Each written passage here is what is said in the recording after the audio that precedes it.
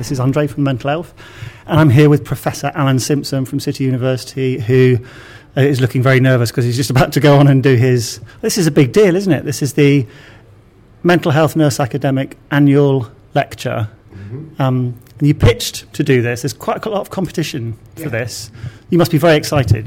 I am excited, genuinely honoured. I've been coming to this conference since 1999 at the start of my PhD, and I've seen an awful lot of speakers, and it is a genuine honour to be up there talking at this conference. So I'm looking forward to it, and a bit nervous.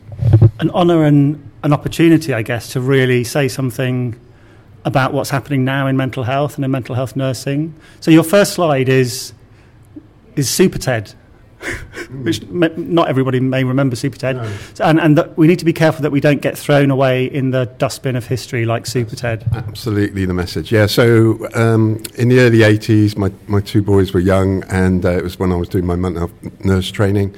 And we used to watch Super TED, and I loved it. And but at the beginning, there's this introduction, which I'm going to play, and they talk about Super Ted, because he's a bit flawed in the factory where they make teddy bears, and he gets thrown away like a piece of rubbish. And it's that line which has always been in my head, and it resonates, and it comes out every now and again.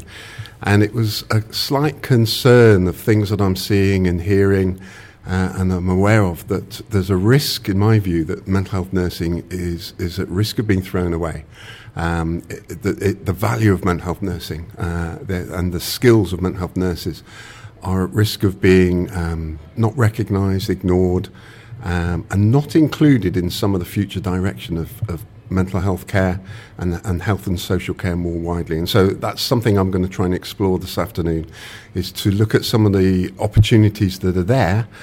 But I think there could be a risk that people assume mental health nurses are going to be part of that future. And I'm going to argue, unless we're there with the leadership, lobbying, and most importantly, providing the research to show our effectiveness and the value of what we do, we are likely to be cut out of the future. So is this like an academic feeling that this might be the case, or is that actual evidence that this is likely to happen? There's evidence in terms of loss of nursing numbers in the workforce, the drop in people signing up to do education in mental health nursing because of the bursary changes and other changes. Recent reports about number of people, the turnover in nursing academia and so on. Cuts in funding for post-registration training and development, so people aren't developing their skills. And then you're seeing the rise of IAPT workers, increasing access to psychological therapies workers who are predominantly psychology graduates. And you see a load of other initiatives where people tend to turn to psychologists. I've got nothing against psychologists, and I think lots of psychologists do lots of brilliant work. But lots of mental health nurses do brilliant work and have the potential to do a lot more. Another area I'm going to talk about is the increasing recognition of the need to address physical health care in people with severe mental illness, but also mental health needs for people with physical health problems, long-term physical health problems. Now, that is an absolute fantastic opportunity for mental health nurses to show their skills and their abilities and to work in partnership with people. But again, there's a risk that people look to psychologists and others to do that work, and we should be there. But it won't just happen because we want it to. We've got to make it happen. That's a really important topic, isn't it? The physical health of people with severe mental illness, particularly something we've known about for a really long time. We know why it's a problem, but we don't really have that many solutions to solving it. But the Equally Well campaign launched today. What do you think about that? Yeah, I think it's a great campaign. One of my colleagues, Una Foy, has just started working with us. She's gone there on our behalf from our team, our Centre for Mental Health Research. We'll sign up to it. We'll be keen to be involved in that. We are increasingly doing work around people with severe mental illness and diabetes. I've been doing work with health psychologists and clinicians working in the field. We're using behaviours of change technologies to understand about how do we help change people's behaviours, and I think that's improved the quality of our work as mental health nursing researchers. We're looking at the moment of developing a research proposal to look at using group clinics where you get different disciplines coming together to look at people's complex needs with long-term conditions. We're working with Barts Health at the minute, looking at how do we improve the care of people who are in medical and surgical beds in acute hospitals who have mental health needs. How do we support staff there to meet those needs better? So there's an enormous amount to be done. We work with other disciplines. We work with speech and language therapists who are working with people, for example, who've had a stroke and now have aphasia and have significant levels of depression, anxiety and so on. And again, there's a profession who might turn to psychologists, looking for psychologists to work with them, but actually there's great potential there for very skilled mental health nurses to be doing that work and working in partnership with other disciplines. Other countries around the world have seen a demise of mental health nursing and a much more of a focus on general nurse education. Would it be the end of the world if we didn't have mental health nurses? I think it would be a concern if we lose mental health nursing. In Australia and New Zealand, for example, where they move towards what we might call generic, general education in nursing, they have a lack now of people with mental health nursing skills.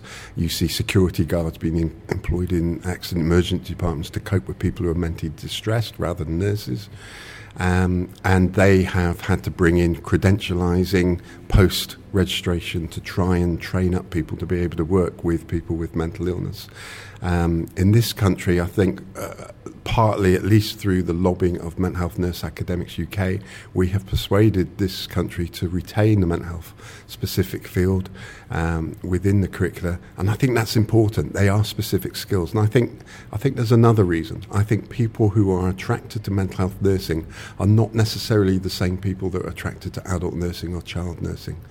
There's obviously an overlap, but they're often quite different people with different characters, different personalities, and there's something about that which is an important thing we mustn't lose sight of. I was attracted to be a mental health nurse way back in the 80s for particular reasons. I'd never ever thought about becoming a nurse and working in an acute hospital. It just wasn't of any interest to me whatsoever. And I think it attracts different people, and that's for a reason, and we need to recognise that. Politics is in the title of the conference this year, which is really interesting to me. I think looking on social media, mental health nursing is quite a political, and mental health generally is quite a political area at the moment. I was talking to Peter Byrne a few weeks ago, and he was saying that if we want to improve the physical health of people living with severe mental illness, then we need to end austerity. How do you kind of see what's happened in the last 10 years in this country and the impact it's had on mental health? It's been horrendous. I am quite political. My talk today isn't going to be particularly political, perhaps slightly unusually for me. I think it's horrendous what's been going on. I think it was a false economy what's happened, and I think the people who are most vulnerable in our society, whether it's people with severe mental illness, with other disabilities, people needing care at home, people with learning disabilities needing support and access to education, so on and so forth, the most vulnerable, the people who've really paid the price of austerity measures, and that is continuing.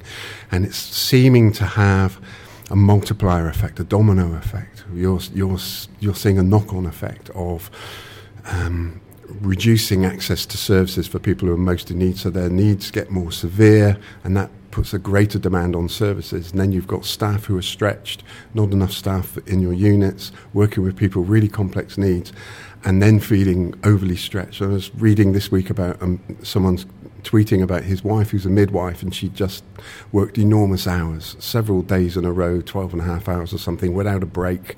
And you can ask someone to do that for a week. You can't ask them to do that week after week after week. So I think there's so much harm that's been done.